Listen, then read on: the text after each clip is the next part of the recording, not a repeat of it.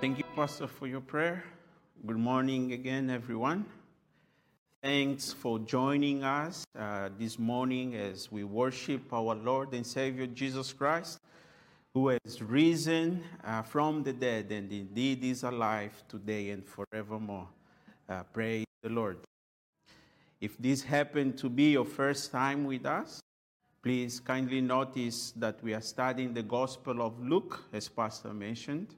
And this morning we will continue our study from the passage in chapter 5, from verses 17 to 26, which is Luke's account of the healing of the paralytic man, or if some of you may like, the sick of the palsy. That's how in King James it comes. I invite you then for you to open your Bible there, and if you don't have your Bible, you can follow the reading of the passage in your screen. Luke chapter 5 from verse 17 to 26.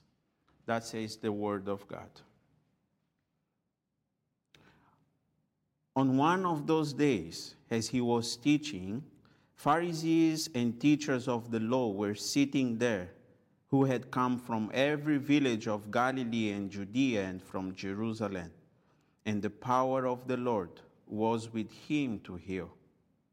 And behold, some men were bringing on a bed the man who was paralyzed, and they were seeking to bring him and lay him before Jesus. But finding no way to bring him in because of the crowd, they went up on the roof and let him down with his bed through the tiles into the midst before Jesus. And when Jesus saw their faith, he said, "Man, your sins are forgiven you." And the scribes and the Pharisees began to question, saying, "Who is this who speaks blasphemies? Who can forgive sins but God alone?" When Jesus perceived their thoughts, he answered them, "Why do you question in your heart? Which is easier to say, 'Your sins are forgiven,' or to say, 'Rise and walk'? But that you may know that the Son of Man has authority on earth to forgive sins," he said to the man who was paralyzed, "I say to you, rise, pick up your bed, and go home." And immediately he rose up before them and picked up what he had been laying on and went home glorifying God. And amazement seized them, and they glorified God and were filled with awe, saying, "We have seen extraordinary things today." Let's go to the Lord in prayer once again. Father, you said in your word that the entrance of your word gives light and understanding to the simple. Lord, this morning we pray that you may take away from us all hindrances and all knowledge that stands against the knowledge of Christ, the living King. Father, we pray that as we go and meditate in your word, you will transform our hearts for us to become more like our Lord Jesus Christ. And that today, O Lord, we can also say that you have done extraordinary things in our lives. For your name's sake and for the joy of your children, we pray all this in our Lord Jesus Christ's name. Amen. 2 weeks back, we saw how Jesus cleansed a leper. And we saw that no priest could do that. A priest would be immediately declared unclean by touching a leper, but not Jesus. And the priest cannot cleanse a man like Jesus cleansed the leper. A priest cannot make anyone clean. According to Leviticus 13 and 14, the priest can declare the leper that has been clean the priest can declare that the leper has been clean, but he cannot make him clean except ceremonially. Jesus, on the other hand, can make this man clean. In drawing attention to the cleanness and uncleanness, Jesus is drawing attention to the power to forgive sins. And combined with the story that we will see today, I think that Luke, who wrote this gospel, wants to establish to Theophilus, to whom this gospel was written, and to us today, what Jesus is, or who Jesus is, and what was his priority then and also today. Verse 17 gives us the context of the story. It was one day in the city of Capernaum, in a house probably fairly large for those days, to absorb the huge crowd that gathered wherever Jesus went. We know that because Mark, in account of this same story in chapter 2, say exactly that it was in Capernaum. And the crowd but in the crowd, there were some Pharisees and teachers of the law. They were religious legalists in Israel, and I think this was a sort of a formal gathering, since they had come from every village of Galilee, Judea, and even from down in Jerusalem. The narrative tells us that some men came to the house carrying on bed a man who was paralyzed. From the same narrative in Mark, we know that there were 4 men that were carrying this paralytic. They had come all the way from their village, carrying this man on a stretcher. He was paralyzed, probably quadriplegic, because they bring him on a stretcher. Whatever it was, this man was unable to walk, unable to move by himself. And so his friend carried him this long distance in that fashion. When they got there, of course, the crowd was huge. They could not get him in. Nobody would make a way for them. They could not get him up where Jesus was. And frustrated for some moment, they were about to give up.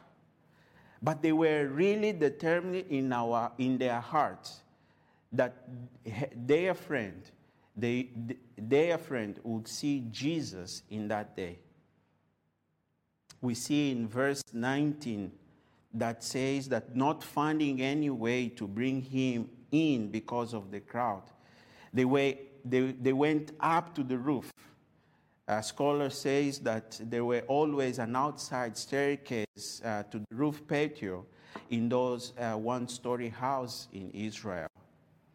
And they just went up to the roof, and they calculate exactly where Jesus was, and they lay down their friend after removing all the tiles for him to be presented to Jesus in the midst of the crowd.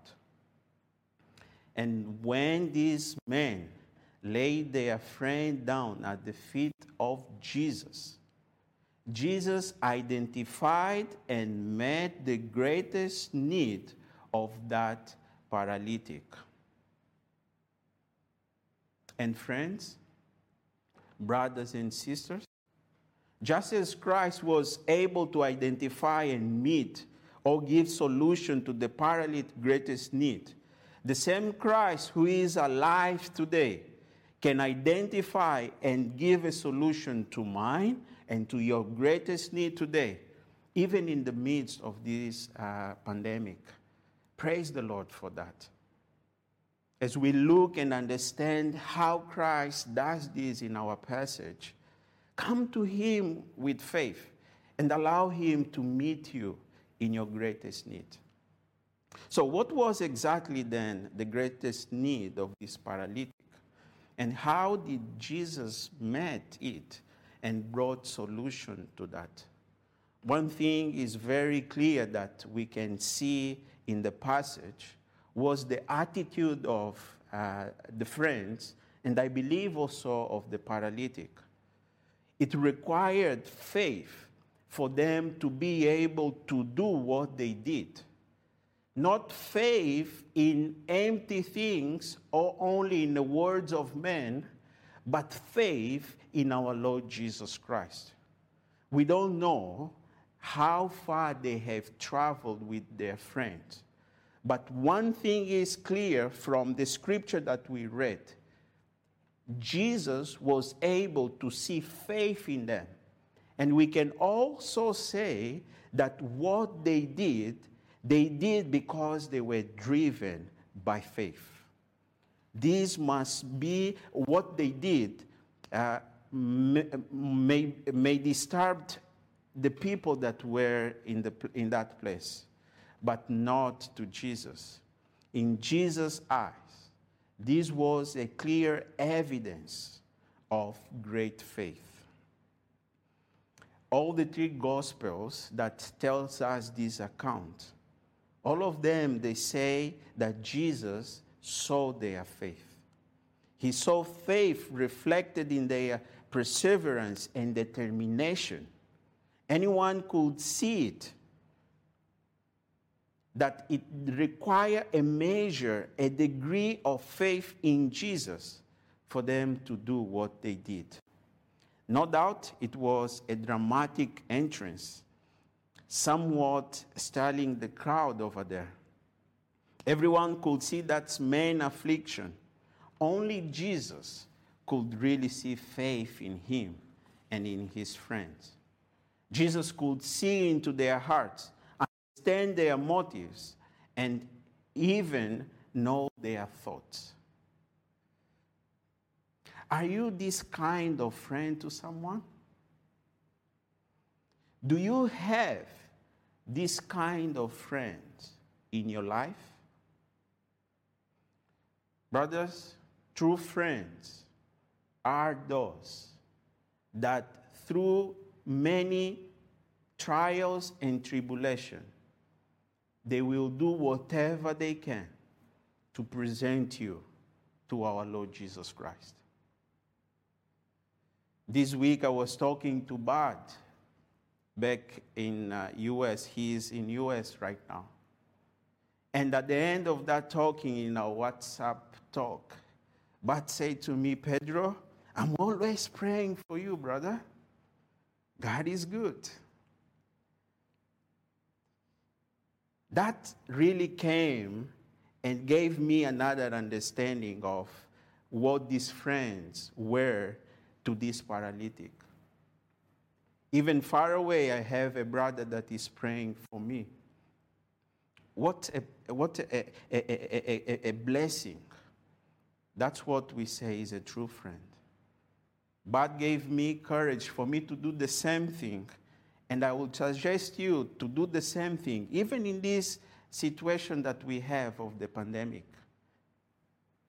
This is a good opportunity for us to be a friend to someone.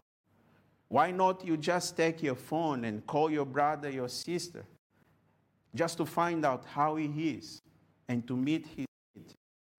Even if you cannot, prayer is available to you. You can pray for that brother, for that sister, presenting him or her to the feet of our Lord Jesus Christ.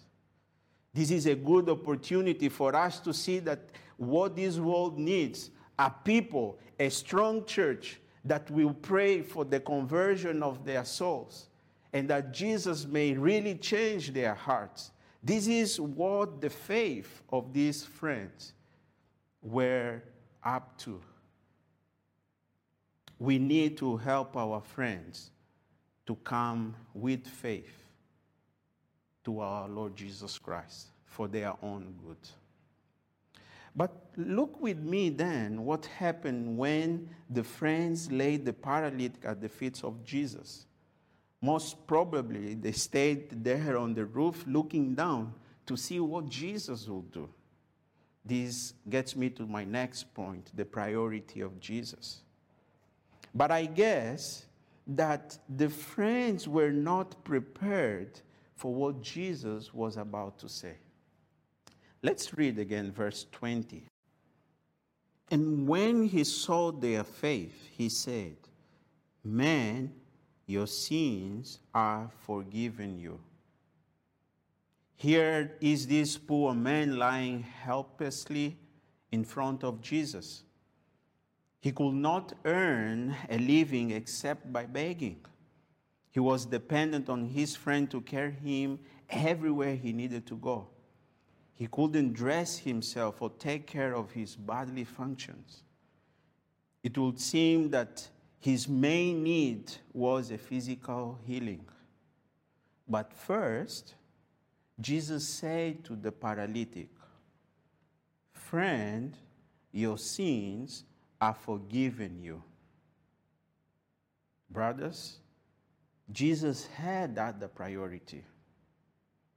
Again, Jesus made this declaration after the Bible says he saw their faith. And I believe, as I mentioned before, that their faith, or there in the scripture, includes also the paralytic, since the Bible says in Hebrews 11:6, "And without faith it is impossible to please him. For whoever will draw near to God must believe that he exists and that he rewards those who seek him." I like what King James says in here, "Those who diligently seek him," which is the picture these friends and even the paralytic give to us. It is clear to me that this man came with faith to Jesus for the healing of the paralytic. But what they hear Jesus said was, "Friend, your sins are forgiven," instead of "you are healed." Now, let's just stop for a second and try to think and put ourselves in the place of this man's friend, or even in the people in the meeting. Some may look at this poor man there and say, his greatest need is for his emotional healing. Imagine what he must feel being totally dependent on the others for everything he does. Imagine what it must feel like to lie in the street and beg every day. We need to help this man that is a creation of God, a worldwide human being, created in the image of God. But Jesus did not say, "Friend, I want you to feel good about yourself." He said, "Friend, your sins are forgiven you." Why Jesus? Why Jesus did that? Others may have said, what this man needs is economic and educational help. Let's give him food stamps, government health care benefit, and some job training. But Jesus said, "Friend, your sins are forgiven you." One of the friends up there in the roof or on the top, probably frustrated with what he heard Jesus saying, could inwardly say to himself, "Oh my God, what a waste of time and energy. Jesus, we did not bring this man here for you to say you are forgiven, or your sins are forgiven you. We have brought this man here for you to heal him and for him to recover the ability to use his limbs." Jesus, we came here for a visible change and not for an invisible forgiveness. We did not bring him here to have his sins forgiven, but for you to heal him. That's what we need. And that's what he needs as well. Can't you see that? That is what our faith brought us here for. But Jesus identified this man's greatest need, which I believe is also our need today. Friend, your sins are forgiven you. Brothers and sisters, friends, forgiveness of sin is not just a little option thrown into the total benefit package of the abundant life. If the Bible's message about death and eternal judgment is correct, then forgiveness of sin is the greatest need of every person. People don't primarily need their marriage fixed. They don't primarily need their emotional problems resolved. They don't primarily need economic help. People need to know with assurance from God that their sins are forgiven. All other needs are secondary when we compare it with the priority of Jesus. As Jesus taught on another occasion in Matthew 16:25, what profit is to gain the whole world and lose your soul? You see, my brother, my sister, Jesus was not unconcerned with the man's physical condition. Matter of fact, as the story continues, and you can see by yourself, Jesus healed the man.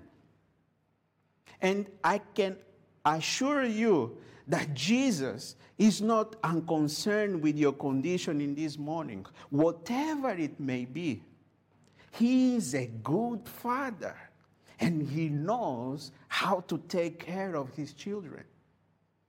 But there is something much more important than having health in your body and plenty of money, which is having God forgiven mine and your sins. Sometimes a severe problem, like we just mentioned, like health problem, emotional problem, family problem, or even financial problem, can be the best thing in the world for us. Even this COVID pandemic that we are talking every day, this did not happen by chance or by accident. God is using this crisis to help us understand what is really important in this life. We all are receiving throughout these days many videos and posts through the social media. And this week I received something that touched my heart. I don't know actually if the story is completely true, but there is a message that I could learn when I was thinking even in the message. It was a 93-year-old man in Italy that was contaminated by this COVID. When he went to the hospital, the medical team over there said, "Sir, you need to pay 500 euros for us or for you to have the ventilator." And that man started crying. He cried. The medical staff said, "Do you have any financial problem?" He said, "No, I don't." But it just came into my heart that for 93 years, I have breathed this air that God has given me, and there is no thanksgiving that came from my mouth. But today, I'm paying 500 euros for the air that I need right now. Friends, priorities are changing in this world. I'm sure later this paralytic man, would look behind and see his condition or his former condition and thanking God for it. Because if he had never been paralyzed, he would never beg his friend to carry him to Jesus. He never would have heard the word that Jesus just told him. Your sins are forgiven you. The same may be true for many today at the end of this coronavirus pandemic. And it will finish. Many are going to look back and thank God for this time. Because if it had never happened, they could never seen their need of a Savior and beg Jesus to forgive them of their sins and to reconcile them to God the Father. Will you be one of these many? In the beginning of the story, we were told that there were religious authority in the house where Jesus healed the paralytic. They were all coming from near as the villages in Galilee and from far as Jerusalem, gathering together to assess this Jesus about whom they have heard so much. And they did not like what Jesus just told this paralytic. They began questioning in their heart and saying, "Who is this who speaks blasphemies? Who can forgive sins but God alone?" But Jesus addressed to their inward question will reveal that he is the Messiah, God in flesh, that came to forgive our sins. And this leads me to my next point. Jesus is God. God in flesh. Please kindly notice that there is nothing wrong with these Pharisees and teachers of the law theology here. It is in fact very true what they just said, that only God can forgive sins. That is right. But they were wrong in concluding that it does not belong to Christ, for he is God manifested in flesh.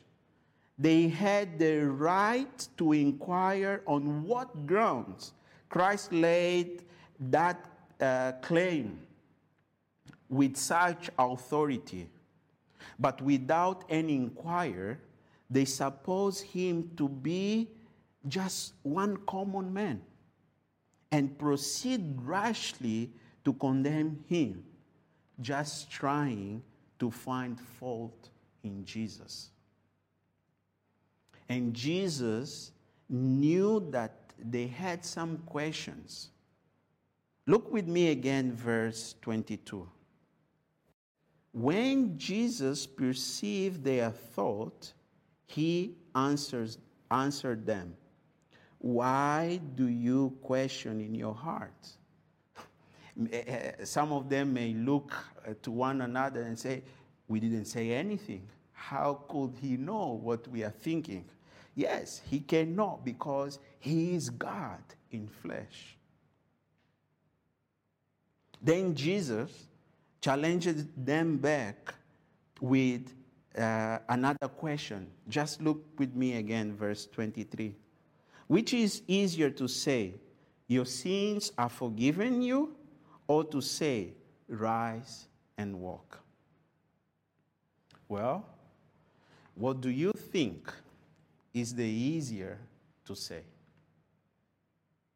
From the religious perspective, from the religious leaders' perspective, which I think is common among men, it's easier to say that person's sins are forgiven because it is not verifiable with any of our human senses. It is an inward reality. than to claim to be able to say to a person, rise up and walk, which can be verifiable with our senses. It is an outward reality because they were carnally minded. If Jesus would say, man, stand and walk, and that man would be laying flat over there, they would know that what Jesus was claiming was not true. But just look now at verse 24, and I'll try to paraphrase what Jesus' rebuke or answer is to them right there. Jesus said that it is harder actually to say your sins are forgiven because of the nature of the forgiveness. But you think, talking to this religious leader, that it is easier to say, but you think that it is easier, it is an easier thing to say. Then, since I have said the easier one, so now let me say the harder part, so that you may know that the Son of Man, which is a messianic designation from Daniel 7, has the authority on earth to forgive sin. You see, Jesus adapts his discourse to their understanding to give evidence of who he was, God in flesh. Thus, Jesus said to the paralytic, rise up, take your bed and go home. And he did so. But friends, please understand that what the Pharisees and teachers of the law thought to be easy to say was in fact accomplished with a great cost. Jesus here was anticipating his death on the cross, where he exclaimed, Father, forgive them, for they don't know what they do. It was on that cross that Jesus made possible our salvation. It was on that cross that the restoration of our right relationship with God was established, but only for those that will turn to Jesus in faith and repentance. Is this Jesus that was crucified for my and your sins, and that is risen from the death and alive today, that we celebrated last week in Easter? We heard on Easter Sunday that the greatest threat in this world right now is not the coronavirus. The greatest threat is dying without a risen Savior.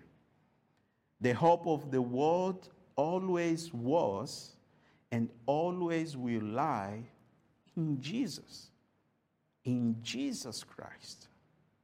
Nowadays, people fear COVID disease, but they don't fear God. Brothers and sisters, our greatest need is not to be delivered from this disease, but to be delivered from and be forgiven from our sins.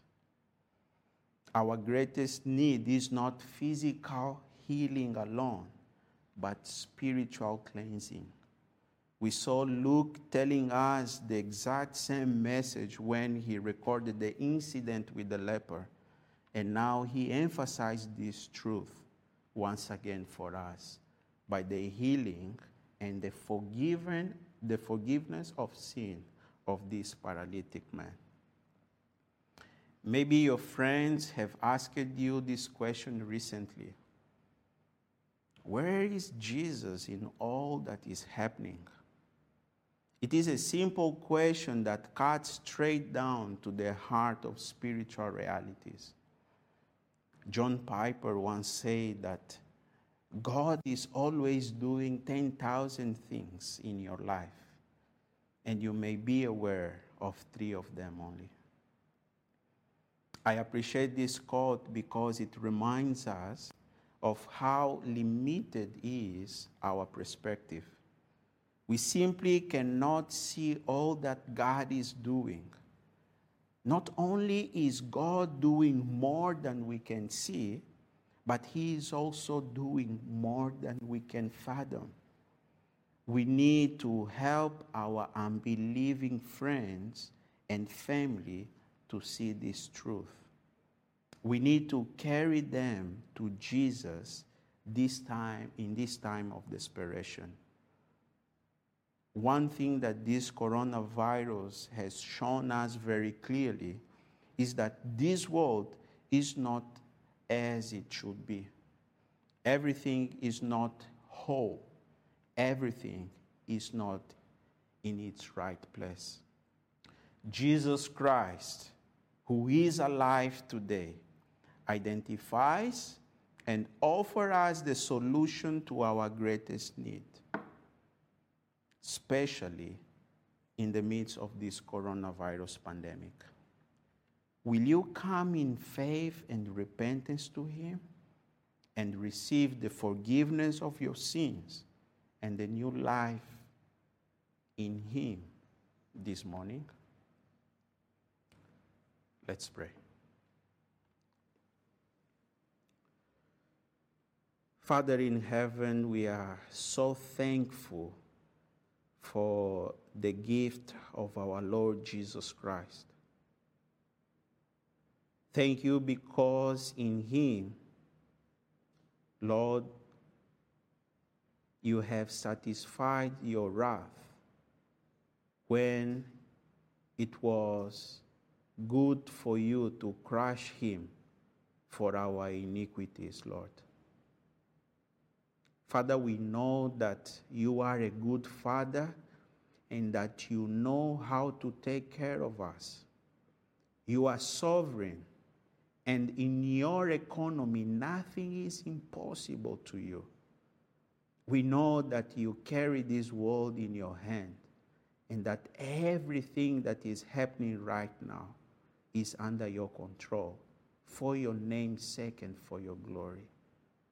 Reason why, Father, we ask right now, as your children, as your church, that we will set our priorities right, and that today, O Lord, you may change our hearts, because you know that if our hearts are changed, even some of our family's problem will be resolved, because true love will abide in us, and we will be able, by your strength, by your Spirit, to love one another as Jesus has loved us.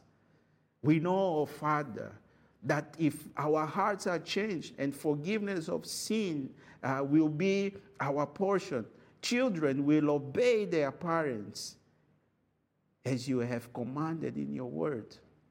We know even, Lord, that we may be able to deal with our financial issues, oh Lord, with wisdom as well.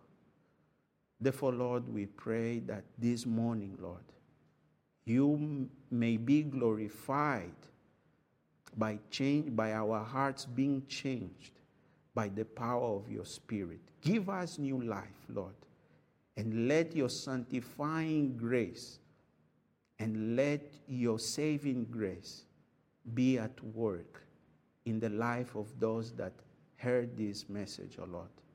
For your name's sake and for the glory of your children, we pray all this in our Lord Jesus Christ's name.